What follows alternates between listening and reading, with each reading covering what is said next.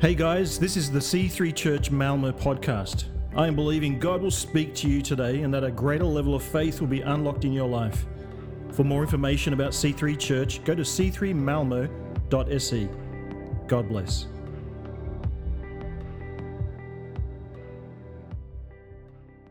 So I am going to continue today with our four-part series. I'm doing part 3 of winning the war in your mind. So that's the series we're busy with, winning the war in your mind. And our thoughts are so powerful.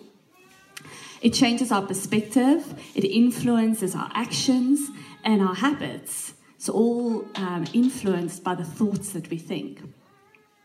So we are moving in the direction of our strongest thoughts. We are moving in the direction of our strongest thoughts. So if you don't like where you are going to at the moment, then something needs to change, and it starts here in your mind. There needs to be a change in your thought pattern. Because what you think about, that is what you're going to become. What you constantly dwell on, that is what you become. So the title of my message today is Defeat Your Negative Thoughts. So winning the war in your mind, defeating your negative thoughts. And my prayer is that after this today's message, that you will have some weapons, some ammunition to fight those negative thoughts with. Because you have the ability to fight them. You can win and overcome because Jesus lives inside of you and he has overcome. He has already won. And he lives inside of you. So you have the ability to overcome those thoughts. You are in a battle and you have the ability to take those thoughts captive. So that is what you can look forward to. Hopefully after today, you'll have that ability to fight your battles in a better way. Now, most of us living here in Sweden have a pretty decent life. But for some reason, I don't know about you guys, but I still find myself complaining about things. Like there's so many good things in my life, but I still complain about stuff. And we so often focus on what we don't have instead of being thankful for what we do have. And just to prove this point, I want to ask you guys, who of you here, you can just put up your hand, owns, it's not a very spiritual question, who of you owns a bicycle? Okay, so it feels like it's almost the whole church. If you just go down to Malmo Central Station, I mean, there's a lot of bicycles out there. And did you know, there's this book from Hans Rosling, Factfulness. And in this book, he just brings a different perspective. And he mentioned there that if you own a bicycle, that you're one of the top percentage of richest people in the world. So just the perspective that you have, the change, it gives you a different perspective of, what we really have, actually, what we can be thankful for. So, just giving us another focus. Because we so often focus on what we don't have instead of just praising God for what we do actually have. And I believe that our happiness is influenced by how we perceive our worlds. That influences our happiness. And God says that we should give him thanks. And I don't think he says that because, he needs our praise. I think he does that so that we can realign our perspective. So he says here, 1 Thessalonians, rejoice always, pray continually, give thanks in all circumstances. Rejoice always, pray continually, and give thanks in all circumstances. So give thanks to God for what you have, because it gives you a different perspective of life. Because your mind is a battlefield. Most of our battles are won and lost in our minds. And I remember I used to run track. So I used to run 100, 200, 400, and 800 meters. And, before you go down in your blocks, there's this battle going on in your mind. While you're doing the race, it's there's nothing. It's before you go into your blocks that there's a battle going on in your mind. And you're looking around, you're like, wow, look at her muscles, my goodness. Or look at the gear she has. She looks so professional. And then it's these thoughts like, oh, wow, I would never be able to win. She beats her. She is so good. So it's all these thoughts you need to take captive. Like, no, I'm not going to think about that. I'm going to focus. I win that race in my mind before I go down on my blocks. So what you allow yourself to think about influences what the race is going to look like. So our battles in life are the same. Our battles are won and lost in our minds here before we even go down into our blocks. Because the life you have now is often a reflection of the thoughts that you think. So what you allow yourself to dwell on, that influences your life. So what comes into your mind comes out into your life. You cannot have a positive life if you have a negative mind. So we need to take our negative thoughts captive. In 2 Corinthians 10, for though we live in this world, we do not wage war as this world does. The weapons we fight with are not weapons of this world. On the contrary, they are divine powers to demolish strongholds. We demolish arguments and every pretension that sets itself against the knowledge of God. And we take captive every thought to make it obedient to Christ Jesus. So we take our thoughts captive. So first of all, we are in a war. So you guys need to recognize that we are constantly in a war. And we need to take the thoughts that are not of God, we need to take that captive. And we need to speak God's truth over that. For example, when I started a new job, you're thinking, oh, I will never be able to do this job. It's a bit overwhelming, and you get all these thoughts like, you're not good enough, you won't be able to do this. And then you need to take that thought, as soon as it comes into your head, you take that captive and you speak God's word over it. And you say, no, all things are possible in Christ Jesus. That's one of examples. So you need to know the word of God so you can use it as your weapon. So whenever there's a thought coming into your mind that is not truth, that you can speak truth over it. The word of God is your weapon. Pastor Phil Pringle says, I cannot afford to have a thought in my mind that is not of God. Because our lives move in the direction of our strongest thoughts. We need to take the thoughts that is not of God, we need to take that captive. Because that eventually becomes our reality. The things that you think eventually become your reality. So the question I want to ask you today is, what are you constantly thinking about? What thoughts can you think about today that you need to take captive? So whatever comes into your mind now, whatever the Holy Spirit reminds you about now, what is that thought you constantly think about that you need to take captive and change? Because I think so often, when we start thinking a thought, it becomes much easier to keep thinking that thought. Last week, Matthew talked about, neural pathways. He talked about getting stuck in a rut. So a neural pathway is a pathway that is formed. It can be through your thinking or something that you're doing. It's an action. When your action is repeated, it becomes easier and easier to repeat that action. If a thought is repeated, it becomes easier and easier to do that thought because there's a neural pathway that's being formed.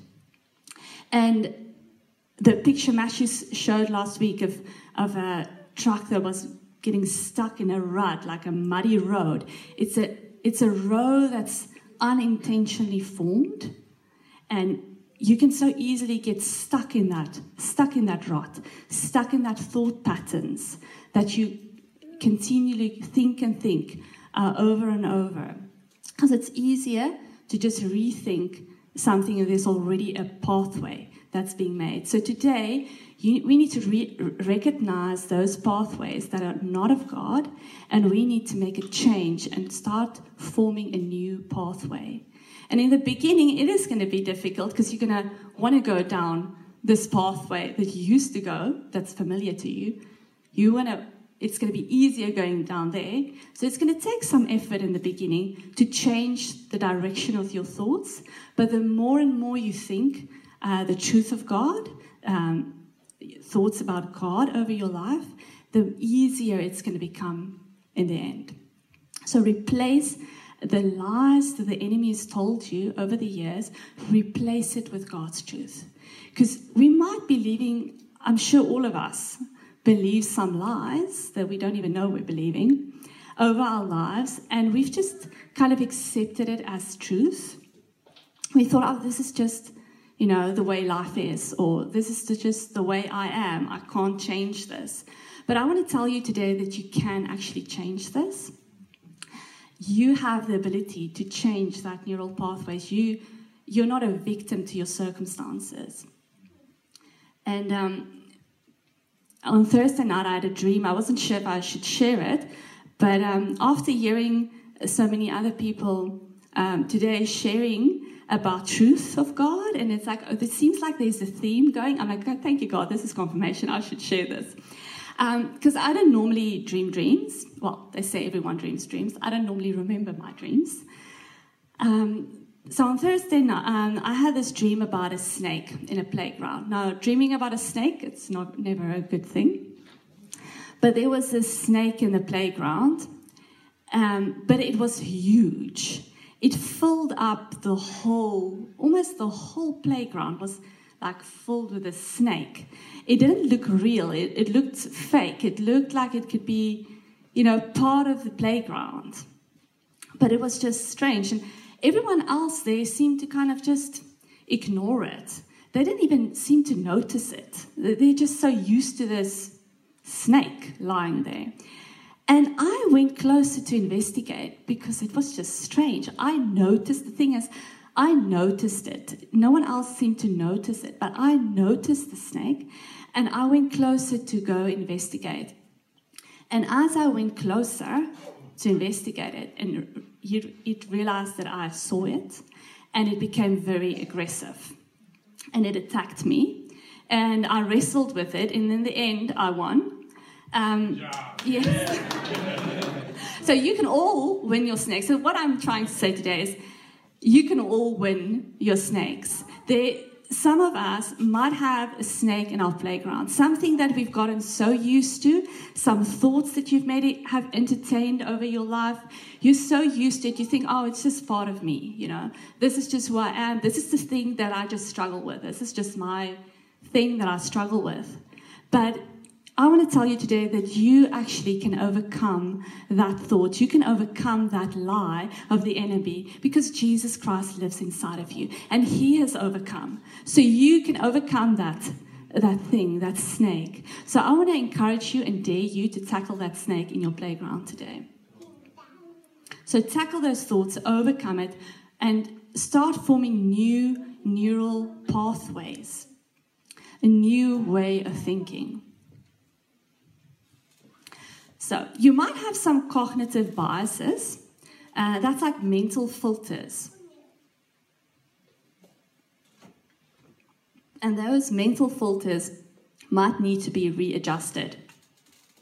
So cognitive bias is a mistake in reasoning because of past experiences that you might have had, of preferences that you might have.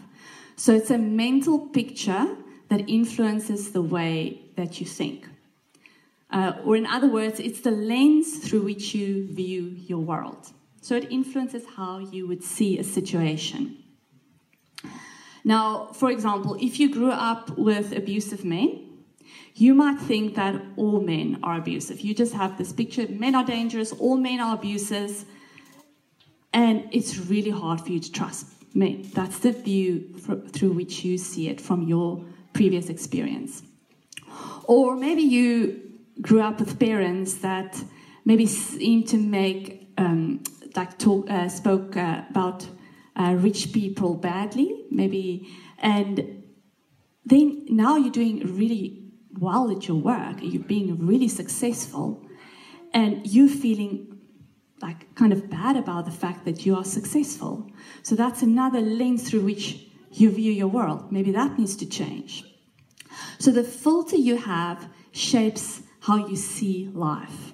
And the filter is influenced by your past experiences. So depending on your past experience, you might interpret a situation in your life in a different way, in different ways influenced by your past experience. So there should be a picture on the screen now. It's a picture of a sun breaking through clouds, but on the one side, you can't even see it because it's so dark. On this side of the picture, so you might look at this picture and you see two different things. So on the one side, you might see, look at those dark clouds. Oh my goodness, there's an incredible storm. See the dark clouds, and you just see the dark clouds. But there can be another person that looks at exactly the same picture, and they see the sun. They're like, oh wow, look, the storm's almost gone. The sun is coming through. There's sunshine.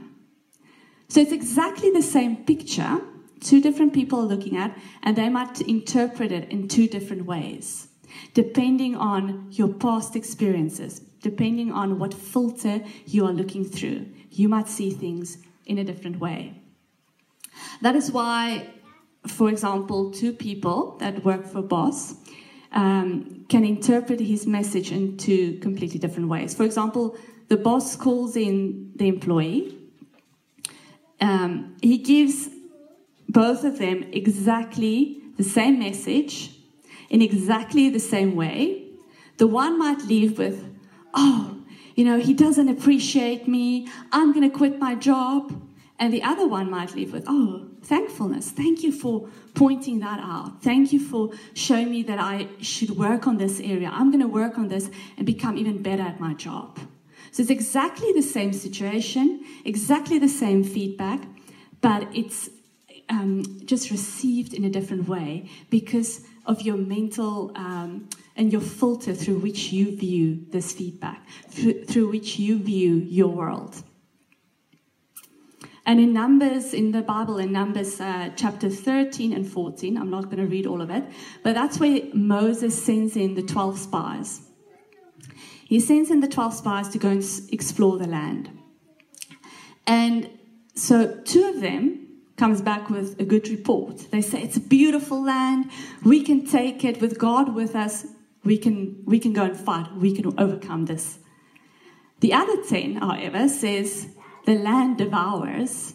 There's giants, and we are like grasshoppers in their sight. So the facts are not different. It's the filters. It's exactly the same facts, but it's just different how the two groups saw the situation. So you can't control what happens to you, but you can control how you see it.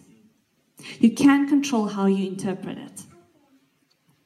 Now, when we lost our twin daughters, I was struggling with depression. I wasn't diagnosed with it, but I was definitely depressed. And a friend of mine, she's a psychologist. I think God put it on her heart to approach me. So she offered to give me sessions. And in these sessions of ours, one of the sessions, I still remember her praying for me. And she got a picture of me making a parallax fault or parallax mistake. So in science, if you don't know what that is, and that's also so amazing to me, is I'm a scientist, and God speaks to you exactly how you can understand it. Like for no one else would this make any sense, so that's why I'm going to explain it, unless you're a scientist. But God just knows exactly where to meet us when we are in our crises. And he met me there, and he basically a parallax fault. So let me just first explain that. So a parallax fault is a mistake that you make in how you make your measurement. So even in a laboratorium, if you have a flask and you pour some liquid into it and you want to make a reading, you need to go down exactly on the level of where the line is. If you make the reading from the top or from the bottom, you're not going to make a correct reading. You're going to make a mistake in reasoning or in reading it, a parallax mistake. And anyway, so God basically said that I'm making this parallax mistake. I'm reading it wrong. I'm not reading it from his perspective, because the thing is, God has an internal perspective. He sees the whole picture, and we just see a part of the picture. He sees the whole picture, and we just see a little part of it. And from where God was interpreting it, it was not a bad thing. Because of Jesus, we will spend eternity. I will spend eternity one day with my children, with my twin daughters. So this is just like a second that I won't see them, but I will see them for the rest of eternity. So from God's perspective, that's not actually that bad. So it's just the filter through which you view things, that it's not the facts that are different, but the filter that is different. The filter through which you view your situation. So ask Jesus to help you see things from his point of view. Because maybe you're sitting here and you're just thinking, I expected something different in my life. I expected to be in a different place that I'm at than I am at the moment in my life. Maybe you worked hard, you earned a degree, but now you are underpaid. You sit in a job that doesn't give you much. It doesn't feel very meaningful. Or you dream to have a great marriage. You married your high school sweetheart, and now you're divorced. You're just not where you thought you would be. Things didn't work out as you planned for them to work out. And if that's you, the Apostle Paul, I think you would be able to identify with him. Because he had this dream to go to Rome. He wanted to go to Rome with everything he had and go and preach the gospel there. And then he did go to Rome, but he was imprisoned. He couldn't go and preach the gospel like he planned to. But let's see from how he sees it. Let's see from what filter Paul looks at this situation. He says in Philippians 1:12, "Now, I want you to know, brothers and sisters, that what has happened to me actually served to advance the gospel. As a result, it has become clear through the whole palace guard and to everyone else that I'm in chains for Christ." So most people would see this as a bad situation. But Paul was looking at it through a different filter. Sorry, it's a bit hot today. I need a drink. But Paul was viewing this situation through a different filter. He was not seeing this as so bad. Being stuck in a prison, that is a really bad thing. But he looked at it from this side. Every 8 hours, the Roman guards would have a different shift. So every 8 hours, he would get another person chained to him that he could tell the gospel to. So for him, it wasn't bad. He was preaching the gospel, and this guy had to listen to him. He was chained to him. So that is just Paul's perspective. Like, this is not that bad. The gospel is advancing. So it's not the facts that are different. He's still in prison. It is just how he looks at it. So we need to start changing the way in which we view our situations. Now, some practical ways in which we can do that. I actually have only one. I don't have a list. I have only one way which I think we can do this, and that is to thank God. Thank God for what we have. Just continually give thanks to God. And that's what when I started the message, I said, give thanks to God always. And it's not because God needs it, it's because we need it. We need it to get a different perspective. And if you can't think of anything to give God thanks for, I've had moments like that. Then just thank Him for what didn't happen in your life. Thank Him. Maybe you missed a goal at work. You didn't get the raise that you expected to. But thank Him that you at least still have a job. Or maybe you were in a car wreck and it was very expensive. But, at least no one got hurt. There's always something to thank God about. You will find what you are looking for. If you are focusing to find something that's wrong, you will find it. But if you are looking for something that's good, then you will find that. You will find what you're looking for. And that's called cognitive reframing. So you have the ability to decide the meaning of your situation. You have the ability to make that decision. Or, even better, ask Jesus to help you decide the meaning of your situation. Help Him to see a situation. Ask Him to help you to see a situation out of His point of view. For God works all things for the good. And one thing I've learned is, do not interpret God through your circumstances, but interpret your circumstances through the goodness of God. Do not interpret God through your circumstances, but interpret your circumstances through the goodness of God. Could the band come up for me, please? And now me standing here preaching about this, you might think, I have it all figured out. I've overcome all of this.